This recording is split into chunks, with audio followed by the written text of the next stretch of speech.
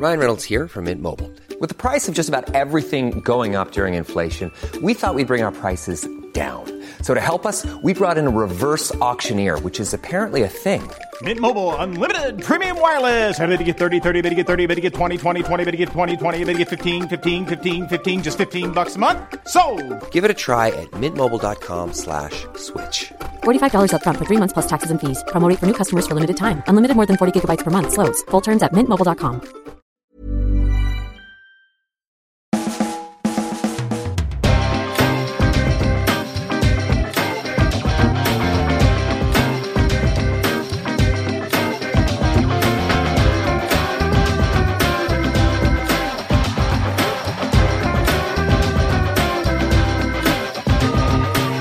Hello there, welcome to a brand new Arsblog Arscast right here on arsblog.com. I hope you're well. It's been quite the eventful week on the field, off the field, on the blog and everything else. And to make this week complete, I've got quite the show for you today. And normally I say that and I'm lying through my teeth. Seriously, today I do actually have quite the show. 2 guests and, well, you know, that's the main part of it. 2 guests. When normally there's only 1, so it's twice as much guestness as there usually is. We can discuss all the football as well. It's been a good week in terms of football. Internet Joe will be along. We've also got Den Nielsen, and who knows, we'll be looking ahead to the Wigan game coming up tomorrow as well. So there you go. So since the last time we spoke, things have gone well on the field for Arsenal at the weekend. There was a game against West Ham, and it's potentially a tricky fixture when you're playing a team at the bottom of the table, when they're fighting for their lives. You know you're going to be in for a difficult time most of the time. We were helped, of course, by the whole Avram Grant fiasco, I think you might call it. The day of the game, there were all these stories about how Martin O'Neill was going to take over and Grant was a dead man walking, and in fairness, he does look actually like a dead man walking. Those corpsey eyes, that cadaverousness that he has about him, but that's neither here nor there. The West Ham players seem to play like they thought the manager was going to be gone in the morning, so it was like, well, you know, it doesn't really matter. We'll just stroll about the place. Wayne Bridge on loan from Manchester City. There's £90,000 a week well spent, and to be fair, West Ham made it fairly easy for us. You wouldn't think they were a team fighting for their life. Nevertheless, we had to play well, and we did play well. 2 goals from Robin van Persie and a goal from Theo Walcott. 3-0 away from home, and a good response to the week that had gone previously, which wasn't quite as good and happy and all that kind of stuff. And then we had to go to Elland Road for the FA Cup third round replay, and much to the dismay of Leeds fans, and in particular Peter Drury on ITV, we won that game quite comfortably too, even though Leeds got themselves back into it. The early goal from Samir Nasri, a brilliant goal from Bakary Sagna, who really does deserve more goals than he gets, because he does so much for the team and works so hard. I think he could score 10 goals. He'd deserve every single one of them. I don't mean that he is going to score 10 goals or could possibly score 10 goals. I don't think that's realistic. My point is that if he did score 10 goals, nobody could say he didn't deserve them. Leeds got their goal back, and then Bentner, the wing wizard, put a ball right onto Robin van Persie's head, and he made it 3-1. And after that, it was just game over for Arsenal, and we're into the 4th round of the FA Cup. But it was dismaying for Adrian Chiles on ITV, and for Peter Drury, the commentator. The pitch of his voice getting higher as he imagined himself delivering the lines that Arsenal had been knocked out of the cup by a team in the Championship, a giant killing.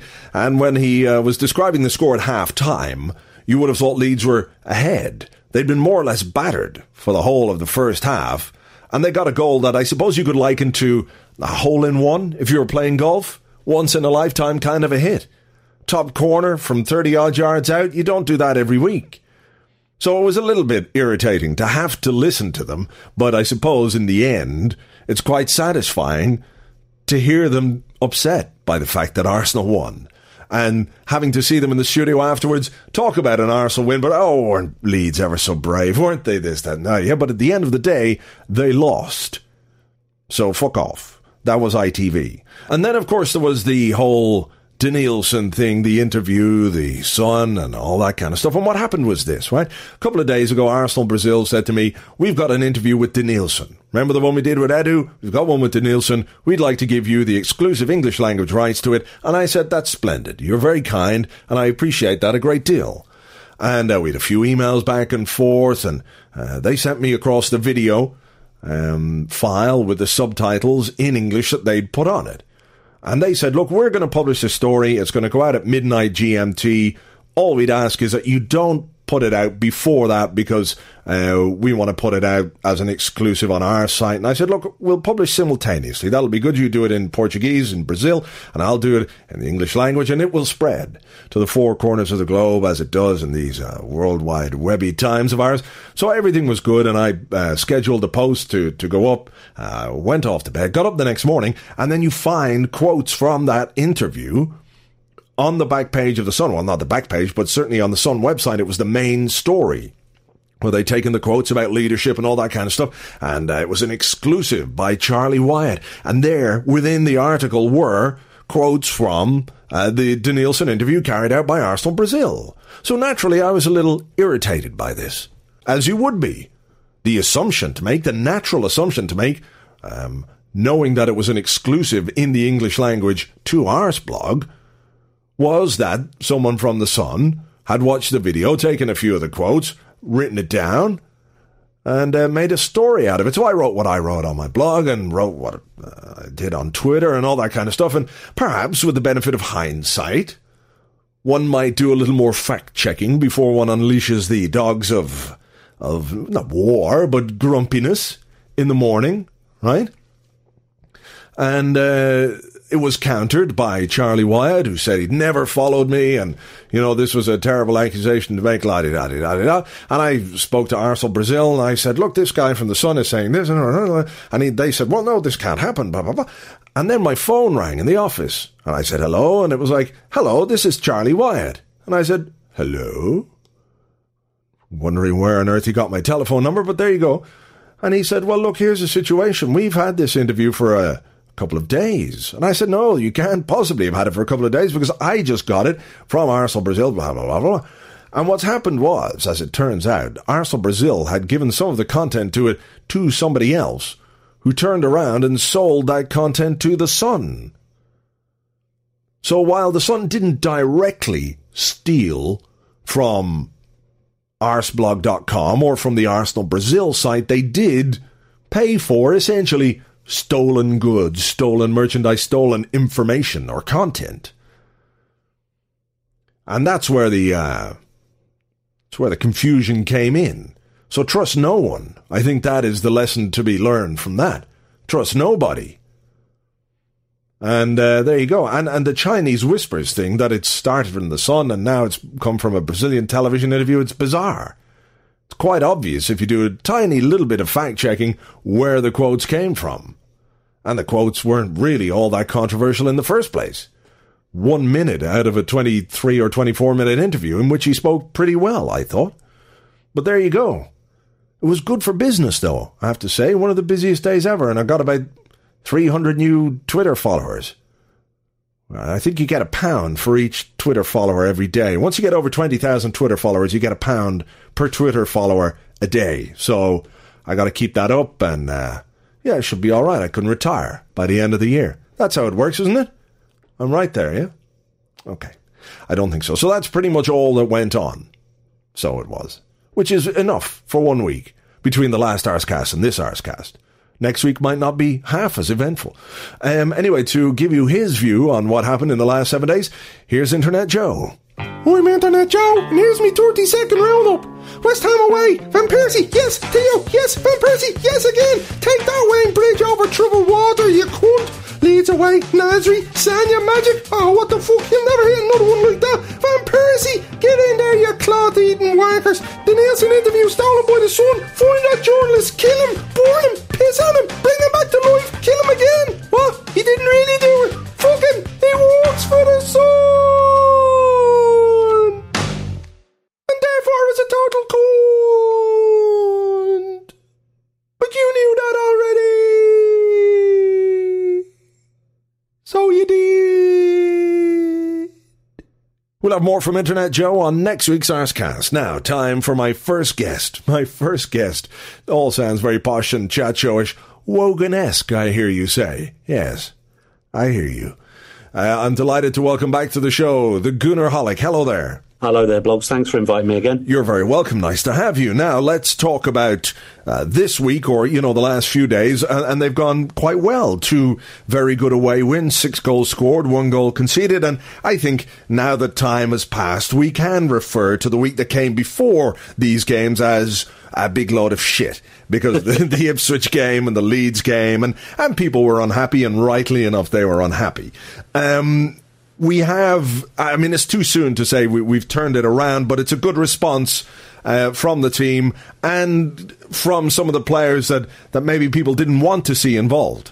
Yeah, absolutely. And you think that, we're hoping that Wednesday night was also a sign of something else, because the week horribilis, or whatever you want to call it, that went before, I think there's a widely held view that we were replacing too many players in this rotation policy by changing 9 or 10 at a time.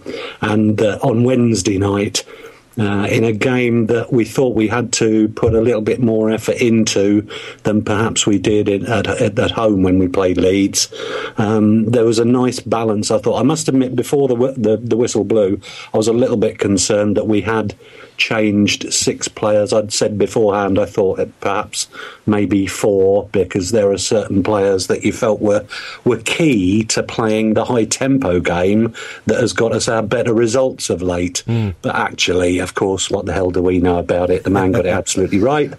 And I thought actually it was the fact that he had a spine to the side. And so by keeping half of the team that is playing well and that is confident, and grafting on just a handful of those that, when there's 9 of them that are out of form and out of touch, and it was kind of hard for them, I think. And the Leeds home game and the Ipswich away game, I think they were there to be shot at afterwards, because, it was a bit unfair for them to be put in together, but they are. So many of them are not playing well. But Wednesday night, I think the blend was just right. And you could see 1 or 2 of those that were having a rough time. Arshavin may not have played particularly well on Wednesday, but the effort he put in and the work rate, and that's what's been missing. And people will appreciate.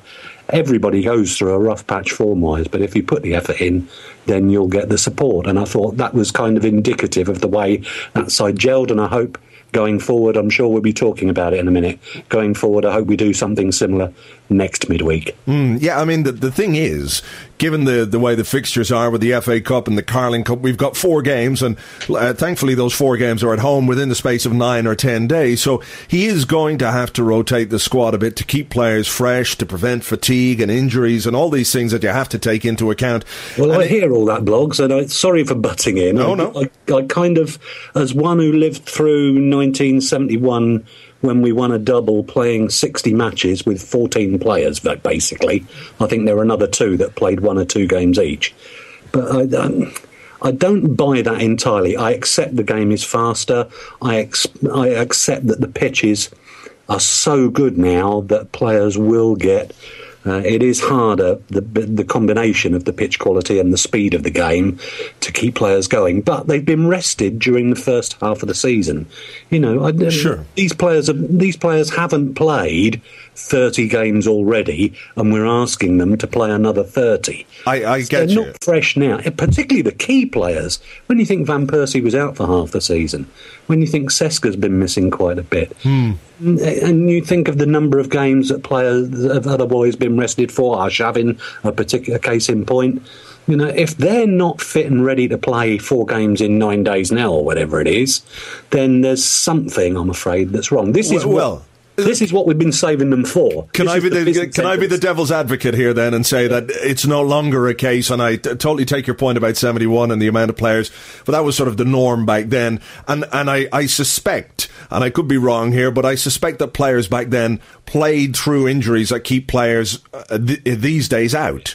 And I also suspect that the club, because they didn't have the big squads, were forced perhaps to play players when they shouldn't have played them, were forced to well, not forced to, they gave them injections, and we're talking cortisone. You've guys who have come out of that era who are essentially crippled, so I think there's a little bit of balance, and I just mean in the sense of the modern game, right? Because we've got these 4 games in 9 days, and we do, I think you would have to accept, have a number of fairly brittle players. So it does make a bit of sense to protect them as much as we can, hopefully, because we've got lots and lots of games between now and May. But my main point was, and it's an interesting sideline this the main issue was that because we have a squad and we need to be able to rely on players when other guys get injured, the more that these guys play, the more comfortable they're going to feel, the more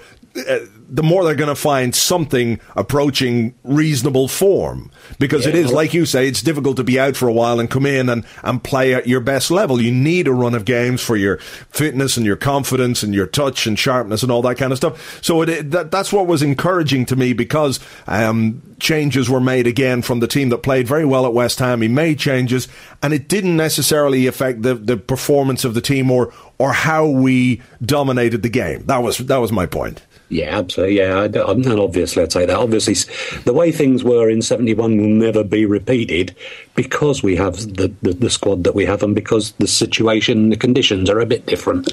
But I do get kind of peeved with people regularly coming on and saying, we have to rotate for this, that and the other, when, well, actually, no, I kind of think now that we're in a situation where you could have 2 or 3 players maybe missing out a game at a time if we've got these 4 games in 9 days, and I think after that we've got 4 games in 10 or something like that. So it is a busy period, and I accept that, but let's not, having praised him for making 6 changes only on Wednesday night, let's bring it, you can leave out 2, 3, 4 players at a time, so that the best players play 3 of the next 4 games. And between those 4 games, you've got the bulk of your best players in all the time, if you get me. You're only losing 1 or 2 of those that keep the pace. Okay. That's all I'm saying. Oh, no, I would agree with that. I think there are players that are crucial to the way that we play, and others that when they come in, these players can help the players that come in, if you like,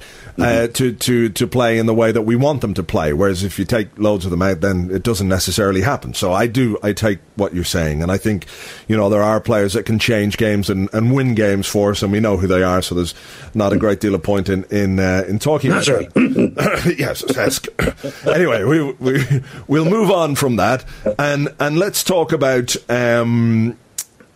the Carling Cup. Now, I know we've got a league game against Wigan, and I'm going to talk about that a bit later on by myself, so I won't trouble you with that one.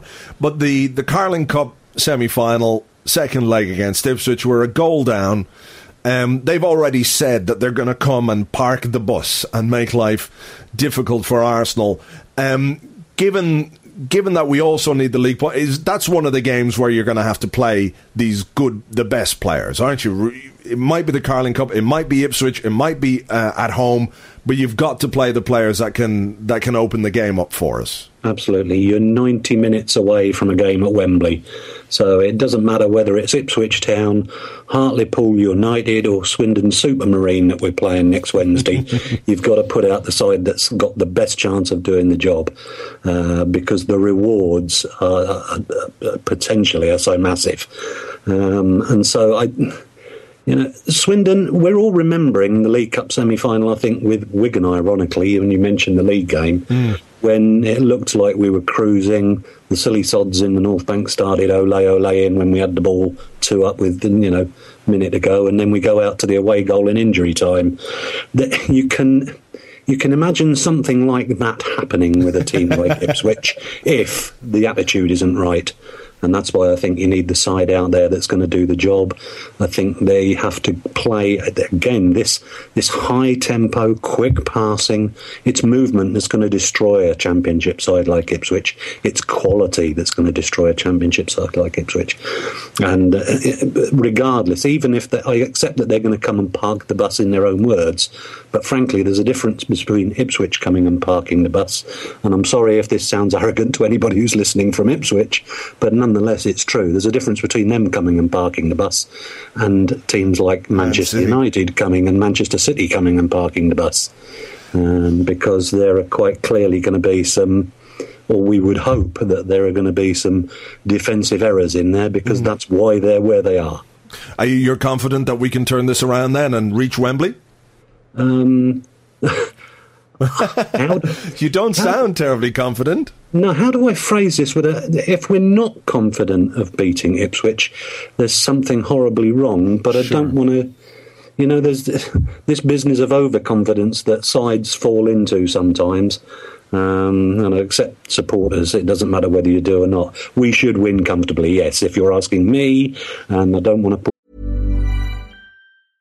Quality sleep is essential. That's why the Sleep Number Smart Bed is designed for your ever-evolving sleep needs. Need a bed that's firmer or softer on either side? Helps you sleep at a comfortable temperature? Sleep Number Smart Beds let you individualize your comfort, so you sleep better together. J.D. Power ranks Sleep Number number 1 in customer satisfaction with mattresses purchased in-store. And now, save 40% on the Sleep Number Limited Edition Smart Bed for a limited time. For J.D. Power 2023 award information, visit jdpower.com/awards. Only at Sleep Number stores or sleepnumber.com. Mom deserves the best, and there's no better place to shop for Mother's Day than Whole Foods Market. They're your destination for unbeatable savings, from premium gifts to show-stopping flowers and irresistible desserts. Start by saving 33% with Prime on all body care and candles. Then get a 15-stem bunch of tulips for just $9.99 each with Prime. Round out Mom's menu with festive rosé, irresistible berry chantilly cake, and more special treats. Come celebrate Mother's Day at Whole Foods Market.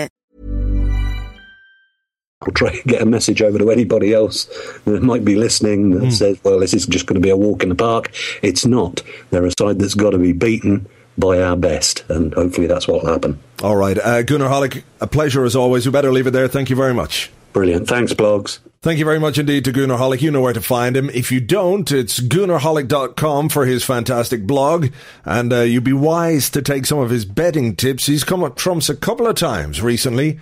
I suspect he's got links with Far Eastern betting syndicates, but I can't prove anything. Or you can find him on Twitter as well, twitter.com/TheGunnarHollick. So do check him out if you don't already partake of the wit and wisdom of Gunnar Hollick. Now, before we introduce our next guest, here's Den Nielsen. Oh, hello everybody, it's me again, Den Nielsen, the Arsenal midfielder. Well, I have to tell you, I've had a particularly trying week. I've suffered at the hands of the English tabloid press. Yes, I know, we all know they're unscrupulous and they make things up, but really they've gone too far this time. They took an interview I did and totally twisted my words. I was completely misconstrued, and frankly, I'm at the end of my tether with the whole lot of them. I don't know, I mean, why can't they just get things right? I did not say I like to go out at night, find vulnerable young men, take them back to my flat, drug them, wait till they're unconscious, have anal sex with them, kill them, then eat them. I said I'd have sex with any bit of them I could. I'm disgusted. Now, this week we've got twice as many guests as we normally do, 2 for the price of 1, in fact, and considering what you paid for the first one, you have to say that's value for money. Now, many of you will know him from all the other stuff that he does, but he's here with his Arsenal hat on. I'm delighted to welcome to the Arscast, Alan Davies. Hello there. Hello. A lot of people will know you, of course, from your TV and acting and comedy and all that kind of thing. But, of course, the people that are listening to this won't particularly care about that. They'll care about the Arsenal podcast that's been missing for the last few weeks. They want to know where you've been. Were you tapped up by Barcelona, or did the sun steal you without you knowing it, or what happened? No, we had a hiatus. We relaunched. We rebranded. Yeah. That's what you call it now, isn't it? We're taking control of our own destinies, so it's sure to be a disaster. It's already a slight disaster, because I was convinced that Ian Stone was entertaining the troops this week, so he wasn't on the podcast. Turns out he was in Finchley. So I've already cocked up once. But it just means that we can do it any day of the week that we want and any time that we want. And we were a bit restricted with when we had to do it on a certain day and time before, and go into an office to do it, and we just do it in my house whenever we feel like it. So hopefully it'll work out for the best. And it's called the Tuesday Club, and of course the Tuesday Club was quite famous for the Arsenal players. Their day off when they didn't have a midweek game, they used to go out and get wrecked. So is that are you going to keep up that tradition with the podcast? Well, that's kind of what was happening, because I'd go down on a Monday, because I've got a young daughter now as one, and I'd find that I wasn't really getting out at all, apart from home games, except going to the podcast. So I'd come home, we'd record it at 6, I'd get home about 9, absolutely steaming, going, I haven't had any dinner, and I'm all over the shop. It was a little bit like that. I've never wet myself in the Pizza Hut, but it could have happened had I gone to the Pizza Hut. So I did start to associate it with drinking too much in the Monday evening, and also I just love that whole idea. There's a club I wish I'd been a member of, was when Niall Quinn, Steve Bold, Tony Adams and Ray Parlour were all falling over each other in terrible little wine bars, you know. It probably would have been fun to be a fly on the wall there, all right? It would have been, yeah, until it all started to go wrong, obviously, especially for TA. It's hard to imagine any of the current squad involved in that kind of thing, really. It always makes me laugh when at the end of the game, when they get the man of the match champagne, you know, there must be all these bottles of champagne. I don't know where, maybe Vic Akers gets them or someone gets them, find a home for them, because I don't think any of them drink them. I mean, there's a guy I know who's a producer. He produced our BBC show, the Armchair World Cup, Simon Cross, and he was a journalist for a while and worked in radio. And he remembered being at Arsenal Sampdoria when Arsenal won on penalties to get to the Winners' Cup final, and they were all in the dressing room celebrating, and Paul Merson was standing outside the dressing room because he couldn't go in there because there was booze everywhere. I think this terrible moment where 1 minute you're the life and soul of the party, and the next minute there's a crashing realisation, and you literally have to stand outside. It'd be interesting. Yeah, I don't know what they could do for the guys. I give them a Jeroboam of Lucozade Sport or something rather than champagne. That's exactly what they need. I imagine them having little cartons of Ribena like you give to children if you go to the zoo. A sense of humour. I mean, there's some famous Arsenal fans who are very funny people like Darryl Breen and Matt Lucas, yourself. Do you think a sense of humour is important at the moment in being an Arsenal fan and having sort of wandered into the world of the internet? Do you find it's kind of maybe lacking a bit in certain areas, that everyone takes things really, really a bit too seriously? Oh, I suppose so, yeah. I mean, there's a hell of a lot of forums and message boards and any amount of places where people do vent, and people do seem livid, generally, on the whole. And I don't know, maybe it's because they're all quite young, I think. Sometimes I think, maybe I was livid all the time when I was a young fan. But when I was a teenager in the early 20s, Arsenal were pretty rubbish. And it wasn't until, I was 23 when they won the league in 89. The first time I saw them win anything, I was 21. That was the League Cup, in terms of actually being there. So for most of my teens, we had one cup win against Man U and had to watch Tottenham win things quite often. So I think if you've grown up thinking you're going to win the league every season, maybe you would be livid. I don't know. What do you make of the team at the moment? I mean, the Carling Cup is within reach despite the result against Ipswich in the first leg. You'd be fairly disappointed if they didn't turn that around. Do you think they just need one trophy to get them going, to kind of kickstart this belief that they can go on and win more? I certainly think it wouldn't do any harm, yeah. I mean, I do feel like in recent years we've been dropping cup ties, and it's not seemed to hurt them enough. We got turned over badly, didn't we, at Old Trafford, about 4-0. And it did seem to feed into our league form a little bit as well. And I remember losing at Burnley in the League Cup, thinking this is feeble. Paul Rogers played at centre half, and I thought, this ain't good enough. Come on, we've got stacks of players. Some of them are only playing 25 times a season. Let's get them out there and use them. But I do think that at the moment, when they're good, they're very, very good, and when they're bad, they're hideous. I went to the Ipswich game, and they were atrocious. I mean, they had the ball a lot, but not a misplaced pass. It's terrible in the final third. And then they go to West Ham and it's absolute cakewalk, make it look easy. And the same at Leeds, which is, could have gone wrong at Leeds. But it was never in doubt. Any theories on why that might be? Still the sort of the youth, relatively youth of the team, the inconsistency, or? Well, I do think that there are standout players at the moment, and although Cesc played at Ipswich, there were one or two whose form was off that night. Arshavin's having a poor period of form, and so is Bentner, and he's looking around, he's thinking, we need Van Persie and Nasri. These are our top boys at the moment, and if all three of them are playing, they're very hard to stop. And we desperately need Vermaelen to come back, or someone with a similar physical presence, perhaps at the back. But I've been quite pleased with Giroud lately. He seems to have come along well now. He seems to be well over that long period out with injury. And Koscielny's quite spirited. I just wish he was a stone heavier. I wish there was a bit more beef about him. Yeah, I mean, there was a time, wasn't there, when the players would arrive, and then I think in the early days of Arsene Wenger, he used to give them creatine pies and stuff because they turn up a month later and they're just like, I don't know, bodybuilders in a way.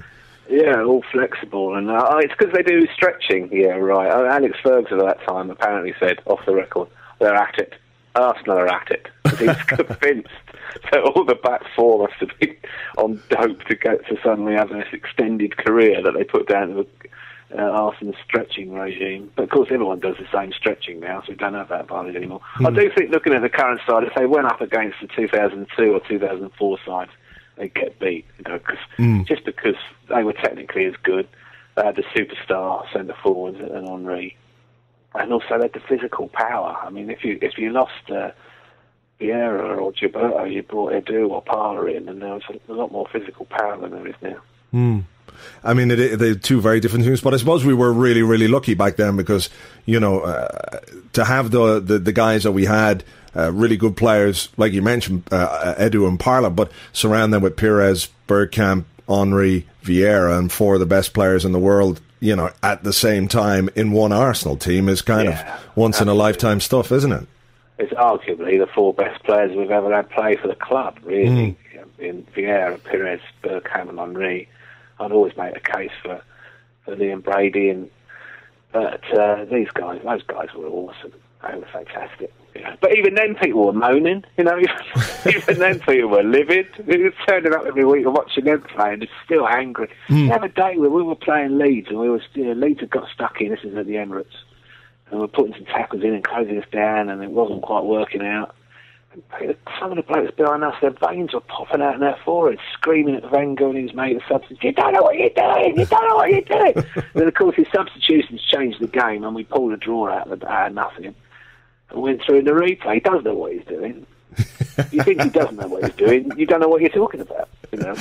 I remember the Invincible season. I remember a lot of people, because I think we drew quite a number of games, and there was maybe a few draws, like one at, was it Leicester? Might have drawn away to Leicester, just 1-1 or something. I remember people complaining at the time that we were drawing too many games, and maybe the time to really judge is the end of the season. I remember that Leicester game. I went to that. I think they scored the 93rd minute. It was one of those like we had at Stadium of Light this season. Sometimes the trouble with the way he wants to play is when it doesn't work, you get frustrated because it's quite an artistic endeavour the way Arsenal play football, and when the passes are going astray and the chances aren't being created, there doesn't seem to be the physical effort involved. But it isn't a game of physical effort. It's like Barcelona, who I've read today in the paper, have got the smallest average height in European football of all clubs. Well, we're doing our best to match them. Well, I think that seems to be Arsenal's policy. So I'm going to go lower. I'm going to go lower than Guardiola. I'm going 5'8" average. Time bandits. Yes, it's going to be like. What's that guy? Rappaport, that was his name, wasn't it? We're going to have him. Yeah. Are you looking forward to the games against Barcelona? I mean, the idea of a Boué against Villa and Messi, they must be quaking in their boots. I'm dreading it, because I hate seeing us lose. I'm dreading the games against Barcelona. The good thing about Barcelona, apart from the fact it's going to be great to see them again, and Messi didn't really turn up at the Emirates, so I'm hoping he plays better. But the good thing about getting them now is if they do knock us out, then we can get on with the other stuff.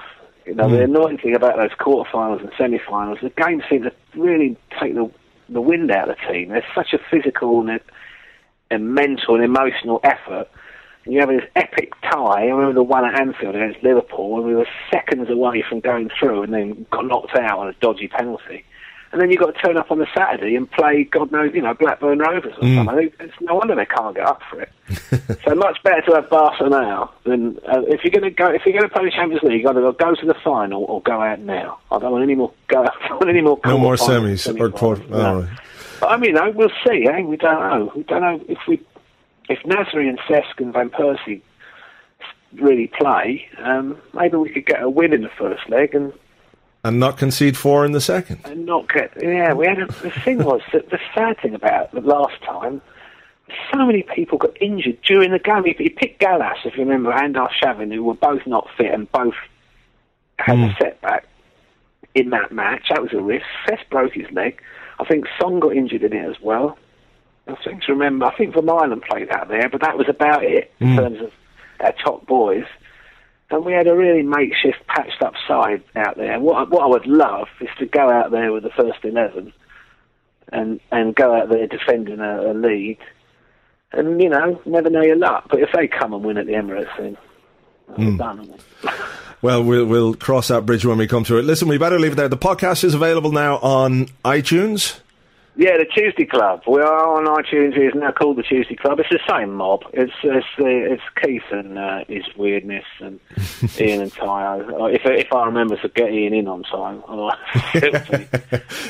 another mate. But yeah. Do feel free to subscribe. Thanks for the plug. All right, no worries, Alan Davies. Thank you very much. Cheers. You can find the Tuesday Club on iTunes, as Alan said, or you can follow them on Twitter. It's twitter.com/yellowbootsOn. That's twitter.com/yellowbootsOn. Now, 2 very important games coming up tomorrow in the league against Wigan. We've got to keep that up. The cup football has been not so much a distraction, but we've had our eye off the league a little bit. Small doubts over Marouane Chamakh and Danielson. Ahead of that game, the rest of them are still out. Abu Diaby, Schillaci's out. Fabianski's shoulder is still causing him problems, but Chesney is going to continue in goal, and the boy looks unflappable. And I have to say, he's one of the only people I've ever seen look imposing in luminous pink. There aren't too many examples I can think of to match that. He does look quite the presence in goal, and so far so good for him. So hopefully that will continue. Wigan, well, we know that they're a decent team, and we know that if we don't turn up, we can get punished. Even with 10 men, they managed to take 2 points off us at their place just a few weeks ago. So we've got to be on our game. We've got to hope that, even though we've reacted to the games against Leeds and Ipswich and come out the other side of that we do have this tendency after a couple of performances to sort of slip back into old habits. So we need to make sure that we keep up the momentum and the effort and the spirit that we've shown in those last couple of games to make sure we get 3 points, because they are absolutely vital to keep us in the race for the league title. Then, of course, it's the second leg of the Carling Cup semi-final. Ipswich lead from the first leg, of course. They take a 1-0 lead. They said they're going to come and park the bus, as we spoke about with Hollick earlier on. The quality is there in this team to win that game, to turn that around. We've got the players. We're at home. We've got a Wembley final in our grasp. All the motivation is there for this team. A team that has gone a long time without a trophy and needs to do something about that. So I think we've got the quality to win that game, despite the way Ipswich might approach the game. I think, given that we've got an FA Cup game against Huddersfield at home on Sunday, there's quite the gap then between Sunday and Tuesday. So we've got to play our best team in that game against Ipswich. And if we've got the luxury of taking a couple of players off after an hour because we've done the job already, then all well and good. But if we need our best players to play 90 minutes, then we've got to be prepared for that too. We've got to send a team out that's motivated, wants to win, knows what's at stake, and puts in a far, far better performance than the one in the first leg. So that's really about that. Let's hope that we're sitting here this time next week talking about a Wembley final on the horizon. How awesome would that be? That's what football's about. It's about winning things. Play all the nice football you like, but at the end of the day, you've got to have some trophies in your cabinet, and let's hope that the team can do the business tomorrow and on Tuesday. So let's hope for fun times on next Friday's Arscast. Thank you to my guests. Thank you for listening. Talk to you on next week's show. Until then, take it easy. Cheers. Bye-bye.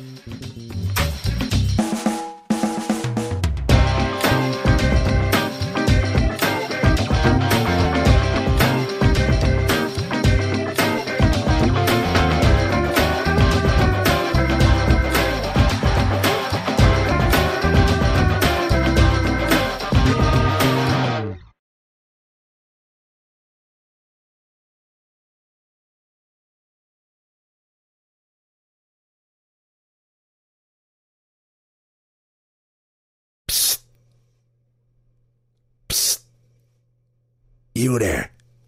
Yeah, come over here. No, it's not a trick. I've got something for you. What is it? It's a manuscript. Don't worry about where I got it. None of your business. And what? I'm offering to sell it to you. This whole book here, think about it. Manuscript, all written, typeset, bound, right? I sell it to you. You bring it to a publisher's. You put your name on it. You get the fame, the money, the women, and you don't have to do any of the work. Not bad, eh? Don't worry about what happens if someone says, where did you get it? You just say, I'm protecting me sources. Have you got a deal then? We do. Nice one, nice one. Right then, see you next time. Always a pleasure doing business with you, Charlie.